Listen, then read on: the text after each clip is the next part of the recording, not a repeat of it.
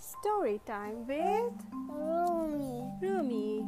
Today we're reading a story from the Osborne Illustrated Stories for Bedtime. The story's name is The Enormous Turnip. What is turnip, Rumi? It is A vegetable. a vegetable. Early one morning, a farmer set off whistling to his turnip field. Pig, right?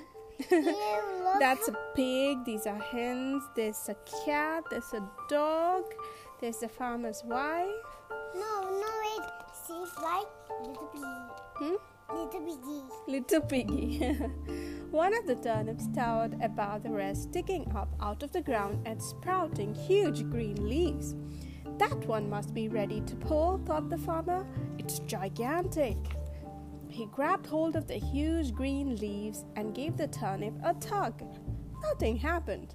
He tugged some more. The turnip didn't move. The farmer's wife saw him puffing and panting. That looks hard work, she thought.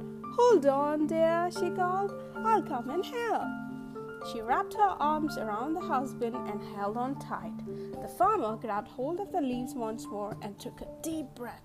1, 2, 3, heave, he panted, and they both tugged with all their might. The turnip didn't move. Up in the apple tree, Jack saw his parents puffing and panting. Do you need help? He shouted.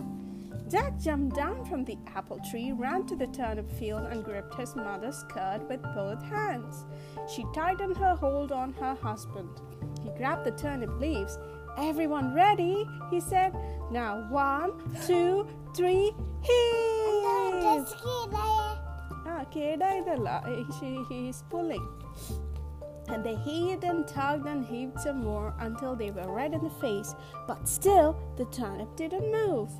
With a woof, the farmer's dog bounded into the field. Let's try again, gasped the farmer. The dog caught hold of Jack's shirt with his paws. Jack pulled on his mother's skirt. She hugged the farmer, and the farmer gripped the turnip leaves. Heave! The turnip did not move at all. On silent pause, the cat crept up. Nip!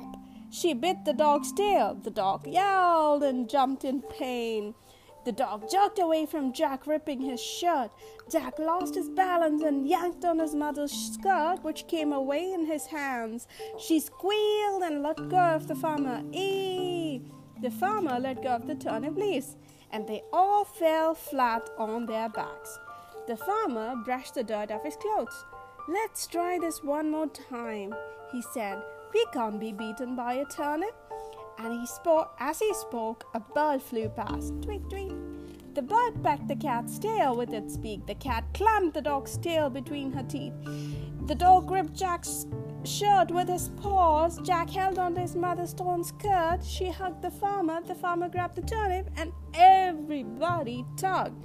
They tugged and tugged and tugged and tugged until slowly, very, very slowly, the turnip began to move.